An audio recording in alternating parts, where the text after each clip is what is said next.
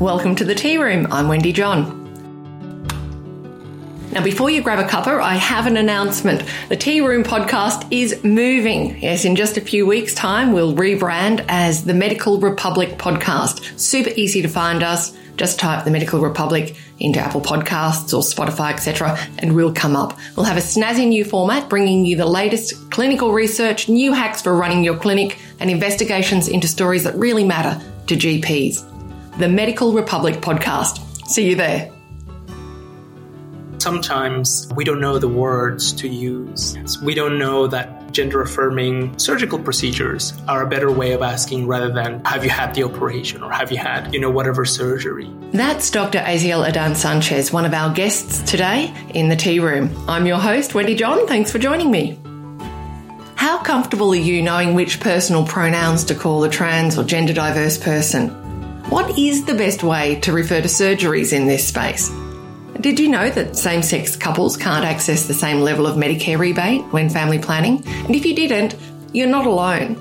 LGBTQI plus content is lacking in a lot of university medical curricula around Australia. But now there's an online training module that helps fill those content gaps, and it was created back in 2016 by this GP when they were still in med school. My name is Aziel Adan-Sanchez. I'm a general practitioner at Northside Clinic with a special interest in HIV medicine, trans-affirming health, and mental health. Dr. Sanchez is also an academic at the University of Melbourne and holds teaching positions at Monash University in Deakin. They believe that doctors can provide better care for their patients by having better understanding of diversity and the barriers that prevent people from engaging in healthcare systems.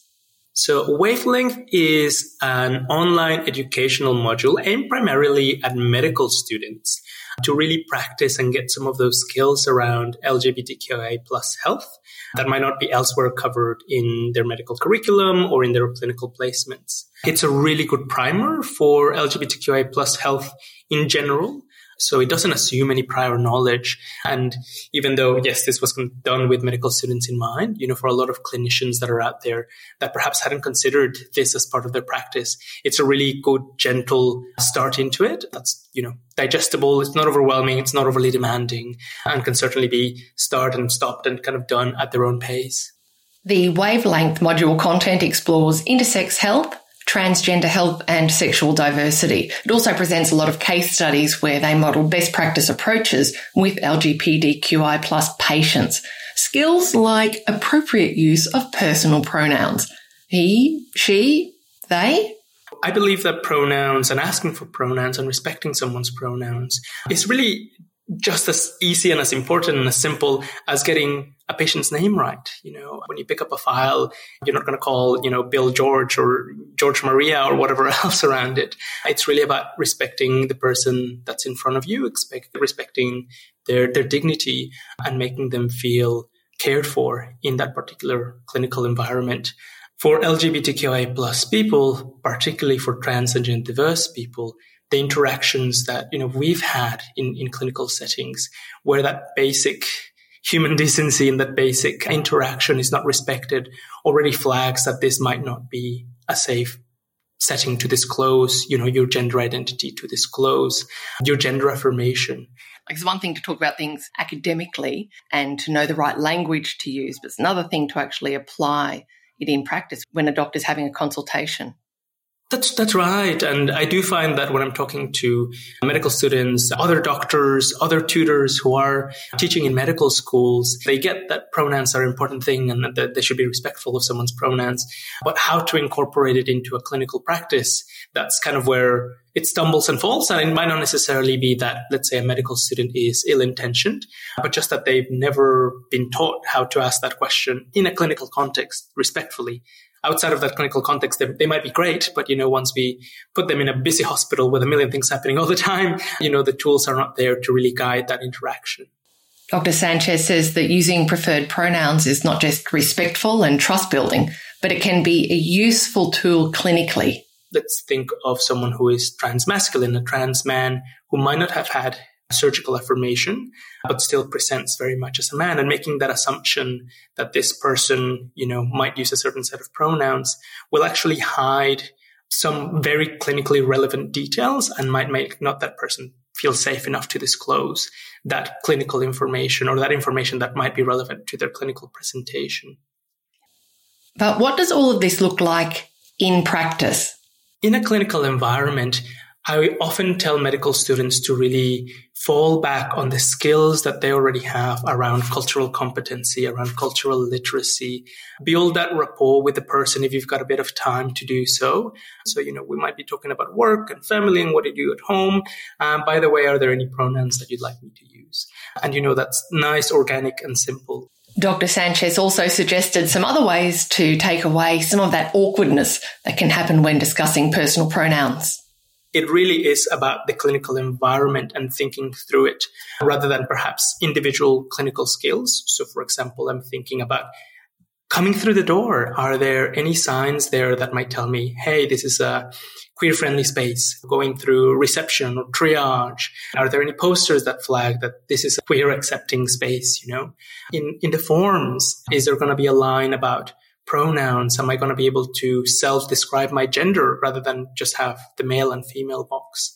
Are there going to be a separate space for Medicare details? Because for a lot of trans and gender diverse people, what's on Medicare is not actually reflective of who that person actually is. The name might not match. The gender markers might not match. So, are there spaces for me to disclose that information safely that are part of the usual intake routine that doesn't single you out as a trans person?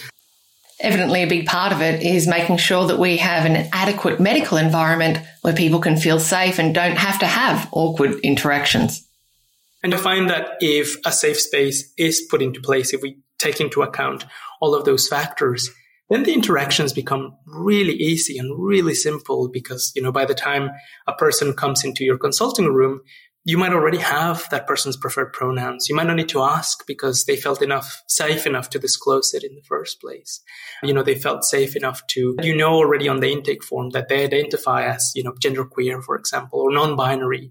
And that way it kind of takes some of that awkwardness and navigating it and where do I include it? How do I ask around it? Because it's already, part of the routine care. So now that a patient is sitting down with a doctor in the consulting room, are there any other common mistakes that doctors might inadvertently make? The most common mistake that lots of transgender diverse people experience, unfortunately, is having some assumptions made about you based on your presentation. So assuming someone's pronouns to begin with and misgendering them already on that particular front. From my own personal experience, particularly in clinical settings where I know they're not necessarily the safest and I might not want to disclose my gender identity, I might present very kind of masculine and people make certain assumptions about my gender identity and what that means. So you will mask it in order to make the interaction easier for you? Yeah, that's exactly right. So I'd prefer not to disclose if I know that this is not going to be a safe environment. And certainly if I get misgendered from the beginning, then, the likelihood that I'll disclose in the future is going to be even less. So making assumptions, I suppose, about someone's gender purely based on their identity is probably the most common thing. On how you perceive they look, what they're wearing, that kind of thing. That's exactly right. So, for example, assuming someone is a man purely because, they are someone who's presenting in a masculine way or wearing masculine clothes or having a beard, for example, making any of those assumptions. And with the advent of telehealth in particular, now making an assumption about someone's gender based on their voice, for example, can be hugely triggering, for a trans woman who might still have a slightly deeper voice than one would expect, let's say.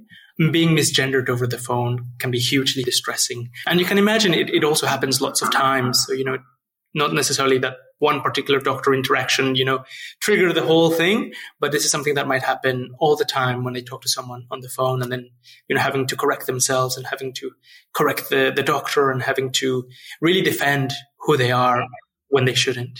What are some other experiences that LGBTQI plus patients might have in clinical settings that are discouraging or off-putting?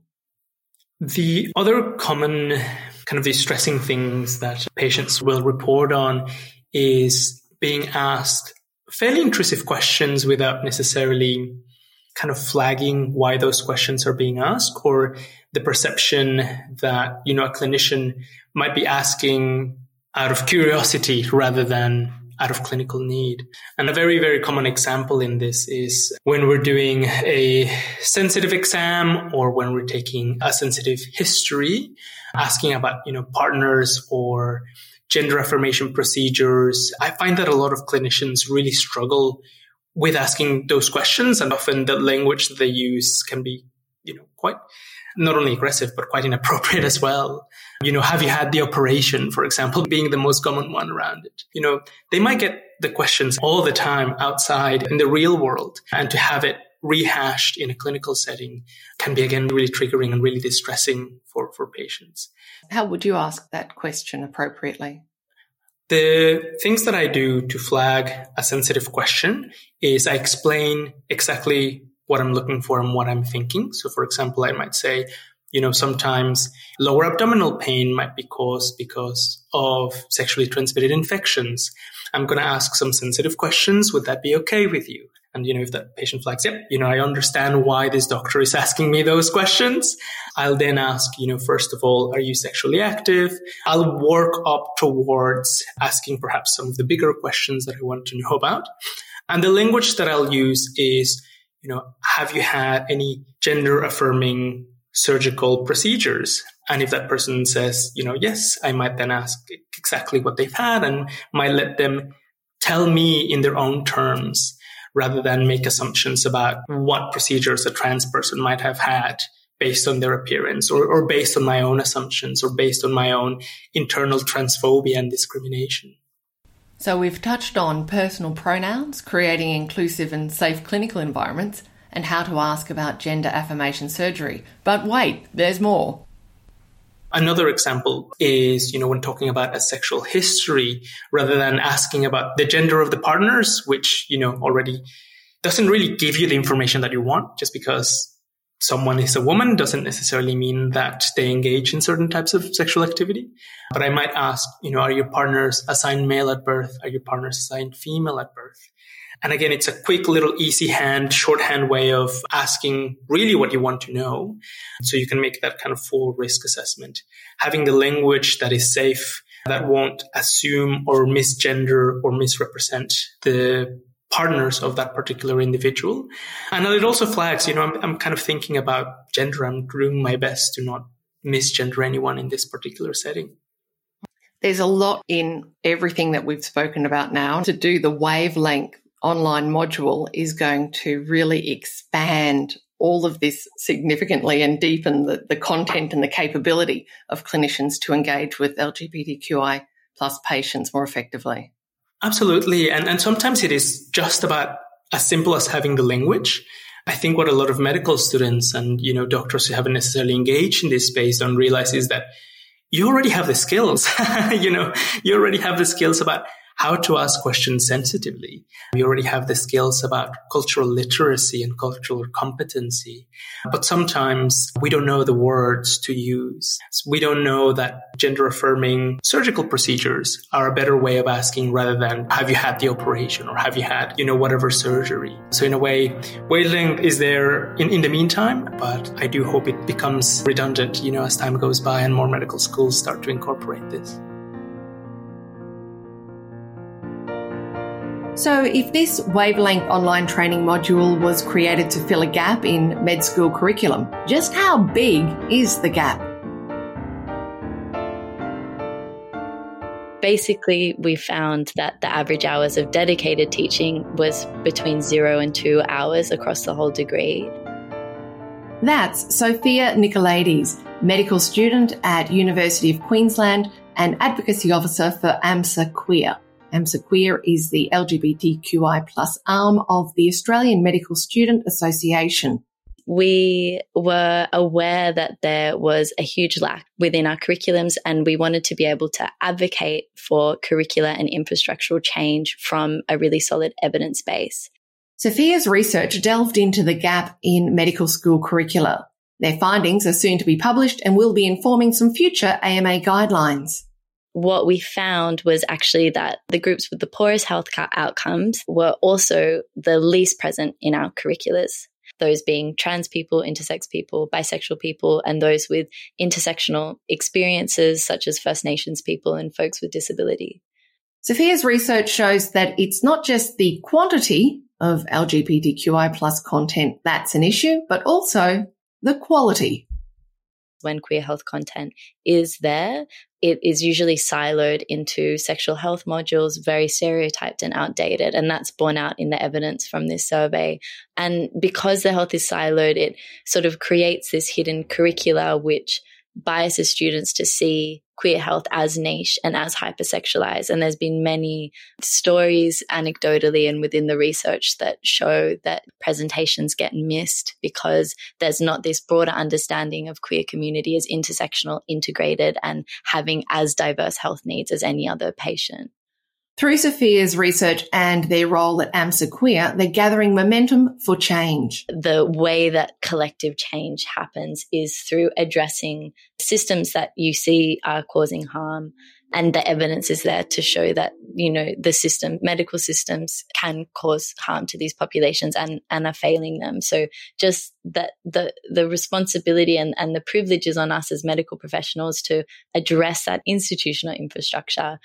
AMSA Queer now manages the Wavelength online training. Sophia says it only takes a few hours to complete, but has the potential to have a big impact. It's really amazing to do your own reflexive work as a doctor and to acknowledge and address what blind spots you have on an individual level. But doing your research, knowing areas in which you can advocate for will challenge the poor health outcomes that queer and gender diverse and intersex patients are experiencing.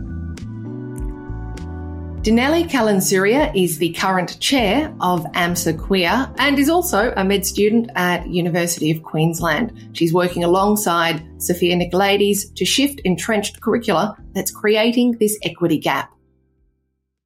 Yeah, we've mainly found that queer, trans and intersex patients are just not receiving the standard of care that they deserve, with the majority of people saying that they've had more negative experiences in medical systems, whether that be primary like GP care or in hospitals, than positive ones. And they're only being able to feel safe in medical practices if they're overtly queer health practices or if their doctors themselves are queer. Dinelli says that the lack of education has helped create a workforce of healthcare providers, many of whom just aren't comfortable or particularly competent working with queer, intersex or gender diverse people. So one side of the spectrum is that the doctor is too uncomfortable to, ask the proper questions from a patient, and therefore they result in avoiding specific topics. You see this if a queer, trans or intersex person presents with, symptoms of a sexually transmitted infection or something like that, where, it's clinically relevant to take a deep and thorough sexual history. However, if these doctors are, uncomfortable, they start avoiding asking these questions, and that actually results in negligent care because they're not doing the patient justice by asking the questions they need to get a diagnosis. So that's one end of the spectrum. I guess the other side of this spectrum is a perverted over-curiosity, and we see this coined so many times as trans broken arm syndrome. And it's the classic example of a trans person coming in with a broken arm, something that's completely unrelated to their gender, to their sexuality, and yet a doctor's sitting there asking about their genitals or asking about gender-affirming treatment and avoiding the presentation at hand. And I guess both of these examples are very different ends of the spectrum, but they come down to the same thing, and it's the discomfort of the doctor. These issues are exacerbated by location. Dinelli says many regional and rural areas won't have an LGBTQI plus friendly clinic. And it means that people are very hesitant to seek medical care, and it often results in delayed presentation. So people are only seeing doctors when they really, really need to. And at that point, there's so much of the preventative care that could have been done to, to stop a disease progression. And that's why Dinelli and Sophia and the Australian Medical Student Association are promoting Wavelength. So we would love for some practicing doctors to, take part in this module and let us know if they feel that it's relevant and if it's representative of the presentations that they've been seeing as well. I'm Wendy John. Thanks for joining me in the tea room. Just to note that in this episode, we've used the word queer as a bit of a broad brushstroke to recognise the language that AMSA use, but we acknowledge that some people in the LGBTQI plus communities choose not to identify as queer. Also, AMSA Queer prefer to use the acronym LGBTQI ASB+, with A for asexual or aromantic, and SB for sister girls and brother boys, to acknowledge that gender diversity predated colonisation on this land. We have been joined today by GP Dr. Aziel Adan-Sanchez from Northside Clinic and the University of Melbourne. We've also heard from the Internal Advocacy Officer for AMSA Queer, Sophia Nicolaides, and Chair of AMSA Queer, Dinelli Calansuria. And a quick reminder, the Tea Room is rebranding to The Medical Republic Podcast. Super easy to find us. Just type The Medical Republic into Apple Podcasts or Spotify, etc., and we'll come up. Thanks for tuning in. Victoria, this is the closer for the Medical Republic podcast.